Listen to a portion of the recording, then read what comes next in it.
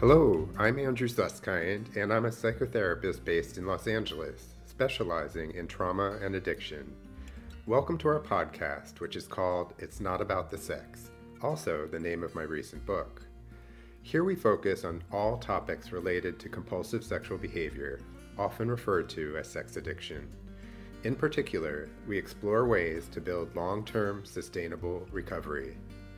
Our intention is to offer fresh viewpoints, brand new perspectives, and practical tools toward living a deeply connected life.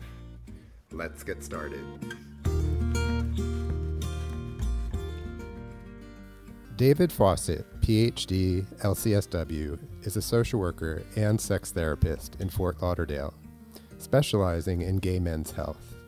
He is the author of Lust, Men, and Meth, A Gay Man's Guide to Sex and Recovery, which explores the intersection of gay men, drug use, and high-risk sexual behavior. The book was named 2016 Best Nonfiction Literature by Pause Magazine. He's also the vice president for clinical programming at Seeking Integrity, which develops and operates treatment programs for fused drug and sex behaviors, also known as chemsex, and intimacy disorders. Seeking Integrity currently has a program in Los Angeles and will be opening another program in Thailand. He frequently presents workshops on LGBT health, addiction, HIV, and co-occurring disorders both in the U.S. and internationally. David is a regular contributor to TheBody.com and TheBodyPro.com, writing about HIV, mental health, and substance abuse, and he has been published in Huffington Post, Positively Aware, and other journals. And I'm very pleased to be welcoming David Fawcett to our podcast today. And David will be focusing on chemsex recovery, healing sex and intimacy. So welcome, David. It's so great to have you here today. Thanks, Andrew. I'm really pleased to be able to join you. You know, it's not often that we talk about chemsex, and just for our listening audience, can you share with us what chemsex really refers to, what that means? Sure. You know, chemsex is a relatively new term, which actually came out of the UK, but it describes the combination, the intentional combination of certain kinds of drugs along with sexual behavior as a way to kind of enhance each. And so typically with chemsex, we'll see someone using usually an amphetamine, such as cocaine or methamphetamine, along with sexual behavior. And the drugs have physiological impact on sexual desire and behavior and other things. And over time, those two behaviors become kind of fused into one, almost a third thing. It's not quite sex addiction, it's not quite drug addiction, it's this combination of the two.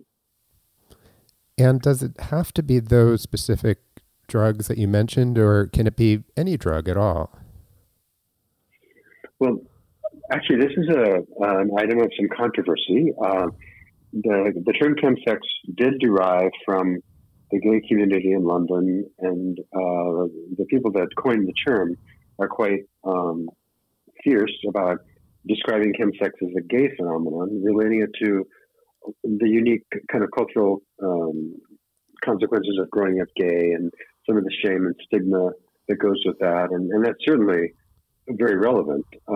We do see, though, I see that what we call chemsex occurs, and you can call it fused drug and sex behavior or paired drug and sex behavior, but it certainly occurs in other populations as well. For example, a heterosexual man who uses cocaine and has sex with prostitutes. Or we can see also sometimes people use this interplay between drugs and sex where someone might only have a certain kind of sex when they have drug use, or they might be inhibited to the point where they can't function unless they have drug use. All of those represent different kind of constellations of this interplay between drugs and sex. So, question. You say that this came out of London. Was there a particular originator or someone who developed this idea of chemsex based on the London subculture? Yes, basically, and this is this phenomenon, especially in the gay community, has been around for a long time, but it's been epidemic probably for the last 20 years, which sounds kind of crazy, but because of the way the drug is being imported, the way purification processes and so on, it just keeps growing. And in every major area where there's gay people. And in London, this brilliant guy named David Stewart, who works at a National Health Service clinic called 56 Dean Street. It's a clinic in Soho that works with gay men, both in terms of sexual health, mental health, substance abuse, and they provide all those services in one place. And he's done some really great work with community awareness and so on. But that's where the term came from. But it just resonated around the globe because so many of us are seeing that very same behavior in our own backyard. But It's a nice kind of great shorthand term to describe the phenomenon. Okay. So for those of us who are a little bit older, there was a time, let's say back in the 80s, when a lot of gay men would use poppers with their sexual behaviors for various reasons, for some kind of enhancement. And it sounds like it's been around a while. It's been around for decades, what you're describing, but that it's getting more attention now. Is that right? Yeah, you're absolutely right that poppers have been around forever. I think gay men, well, the LGBTQ community as a whole uses more substances than the general population by far. So drugs are no stranger to the community. What's different, I think, now and what's getting people's attention is the rise of these kind of super drugs. The methamphetamine that we get on the street today, or actually get it by FedEx, is how people normally get it from the dealer. But that FedEx is not, to put a light spin on it, not your grandfather's meth. It's much stronger and much more dangerous. So I think that's really explaining some of the escalation, not only in awareness, but of actual behavior. It's really epidemic on the street. Right. So there's been an evolution in the strength of different types of drugs. I guess it's parallel to marijuana, which wasn't quite as powerful in the 70s and 80s, and now is so strong and has such potency. And right. And so one thing I was curious about along those lines is, so what actually happens in the brain when sex is combined with drugs like stimulants? And if you can do your best to talk to the 8th grader in me and explain how it works in the brain, that would be really helpful. Sure. So all amphetamines, but meth particularly, work in a very old part of the brain called the limbic system, or the reward center, which basically was designed to help us survive as a species by rewarding us with this little feel-good neurotransmitter called dopamine when we do things that help us survive. For example, collaborating, when we are in family units, when we do something that makes us feel good, when we have great food. And all of these things are called natural rewards, because they're natural things we do in the course of our lives that give us these little bursts of dopamine that makes us feel good and keep us wanting to do more of it. And by the way, the highest natural reward for any human is an orgasm, which is about 200 relative units of dopamine. But so that's kind of natural rewards. What these drugs do is go into that same system and kind of hijack the circuitry and to the point where normal natural rewards no longer are sufficient for arousal or for even to feel good. So, for example, if an orgasm is 200 units of dopamine, cocaine is about 300, methamphetamine is about 1,300. It's 4 times the amount of the rush of dopamine from meth. So when people do these activities, there's this torrent of dopamine, which causes this great period of euphoria, and then this terrible depression that follows it. I will say that we're seeing this not only with drug behaviors, but if you have sex addiction or porn addiction, it operates in a very similar manner in the brain. and those two often go together. So the third element here, besides the communities and the drugs I didn't mention yet, are apps. So these things on the phone like Grindr and Scruff that, first of all, the phone have made pornography so easy, but these apps add a whole other dimension that kind of is almost hardwired into our brain to get people excited and get people hooked into looking and wanting. That holds dopamine really is all about wanting and desire. And so that's what these drugs do. They kind of take the system that we have to help us survive and kind of hijack it to the point where, unless something is really super stimulating, like a methamphetamine experience or like a lot of porn or porn and drugs, people just aren't going to be able to get aroused or even function. Mm-hmm. So not only are you talking about immediate gratification, but you're talking about multiple forms of immediate gratification that are happening simultaneously. That's correct. So dopamine really works on the desire system as opposed to, I guess it would be more endorphins that kind of give that satiation feeling. So when people's desire gets so stoked up, they just get on this hunt. So the sexual desire just skyrockets. So people get really horny. People want to have sex. They become very indiscriminate. There's a lot of high-risk sex that goes with this, which is what makes it so dangerous. And about 50% of people who engage in chemsex in the gay community are or will be HIV positive. So these epidemics have kind of merged into various forms and kind of grown together. But I did want to say, because there's different stages here. Yes, you're correct. There's sort of an immediate high, and then there's this ongoing kind of change in the arousal template and what people find attractive that keeps them coming back, if you will. Right. And I hear that there's the high risk behaviors that really put people at risk for everything from disease to arrest to possibly loss of jobs, relationships, et cetera, and that can be progressive. Yeah, methamphetamine, people begin to lose empathy and start to objectify. So that happens in sex and sexual partners. A lot of the guys I work with as clients talk about being connected, this connection, this longing for connection. And on meth, they kind of get it, but I call it kind of connection with an air quote. It feels like they're in contact, but it's not really something that we would call intimate or authentic, or there's certainly no vulnerability in a meth user having sex. It's all kind of a more animalistic sexual act itself. Right, so it's like certainly not intimate. Like artificial contact, like pseudo contact. Exactly. Yeah. Exactly. So, and I think in communities where people are so hungry for that, and the gay community is that, there's such loneliness that they're really vulnerable. Of course. So there's really underneath it all a hunger for deeper contact, but just not knowing how to get it. And chemsex works in a way as part of that attempt, a misfired attempt, I suppose. Exactly. Yeah. And I think also with these populations, there's a lot of shame and there's a lot of stigma. Yeah.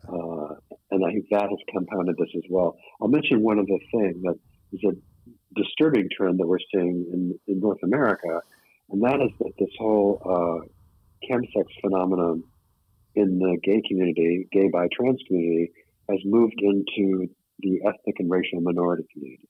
So we have a lot of Black and Latinx young gay men who are using chemsex. Sometimes there's a lot of interplay and power play between older white guys with money and younger minority guys who trade sex, basically. And then there's these dynamics that go on. But the disturbing thing there is that this has really merged with the HIV epidemic in those communities, which are really the last in the United States. The young Black and Latin men, gay men, are the populations where the HIV epidemic is still kind of out of control. And I think one of the factors there is that there is this chemsex phenomenon in those communities as well. Yeah, when I hear that, it startles me because I think back at all of the education and all of the advances that we've made with different types of treatments for HIV, and here's this whole new generation that is doing it again in the sense that they don't know how to take care of themselves and protect themselves. And my guess, and tell me more about this, David, is that the part of chemsex, the fact that they're using all of these very potent drugs, it takes them so far away from themselves that they don't use the condoms, or they don't know how to have safer sex, or there's a loss of boundaries that is quite out of control, like you said. No, I think you're exactly right, Andrew. Some of us, and I'm a survivor of the whole AIDS epidemic, the whole crisis, and I think there's an irony that a lot of us feel that I've seen so many gay men who survived HIV and they're succumbing to methamphetamine. You know, it's really a kind of horrendous phenomenon going on. But you're exactly right. The people that are seeking this connection, and they have the knowledge. I mean, they're aware of condoms, then hopefully now they're aware of PrEP and U equals U. Mm-hmm. But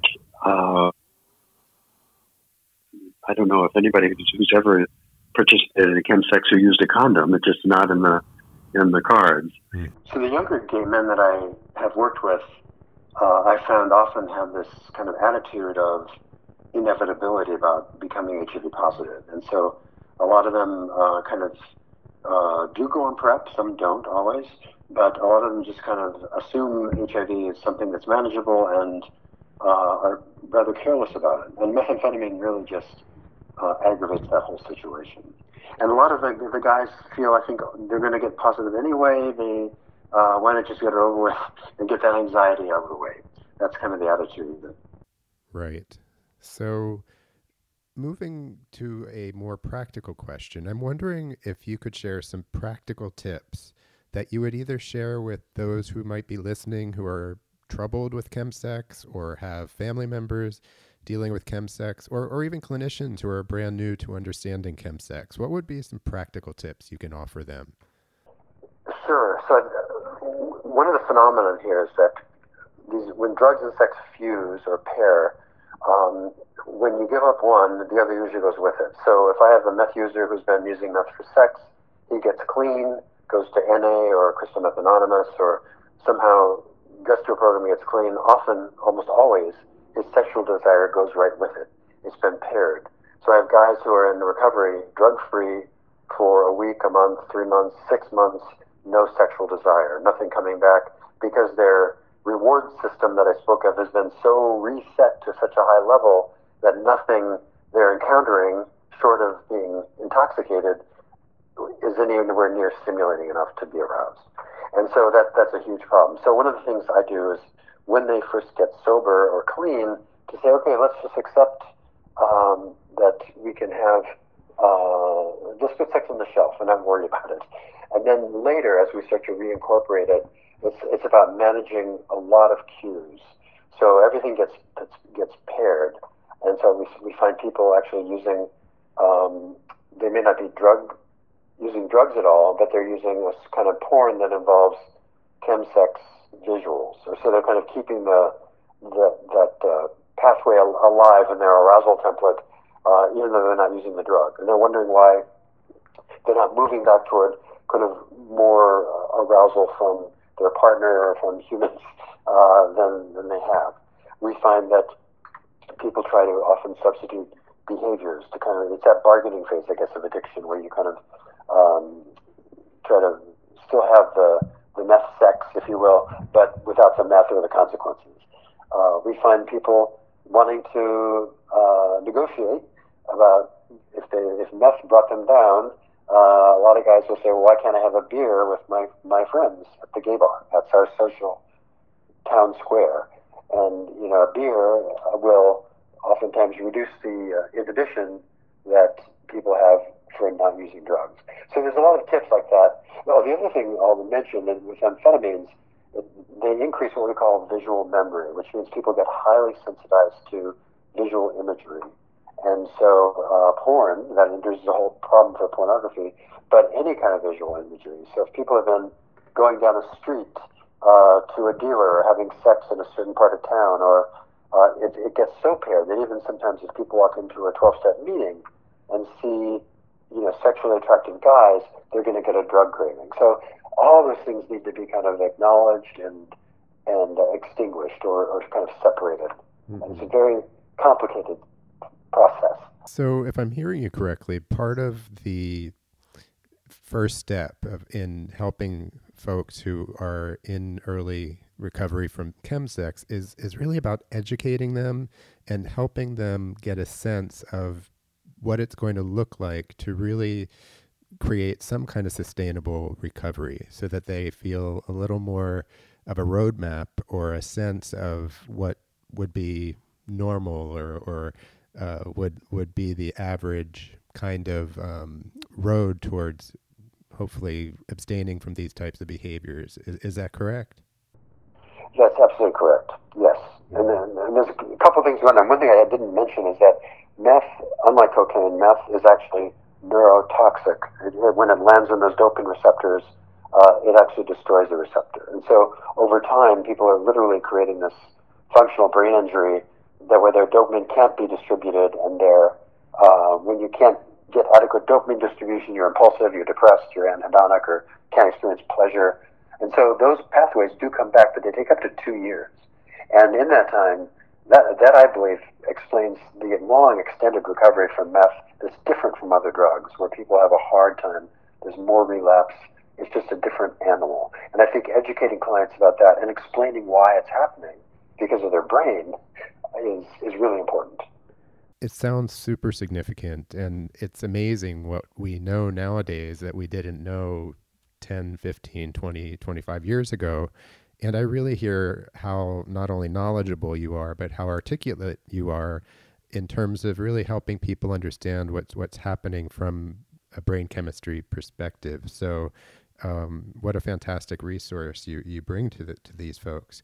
My final question is this. So let's say somebody makes it through the first 2 years and somehow they are starting to feel better, but they're still struggling with relationships and with triggers and with loneliness or whatever might still be getting in their way. And I'm curious, how would you talk about sex and intimacy, or sex and meaningful relationships in longer term chemsex recovery?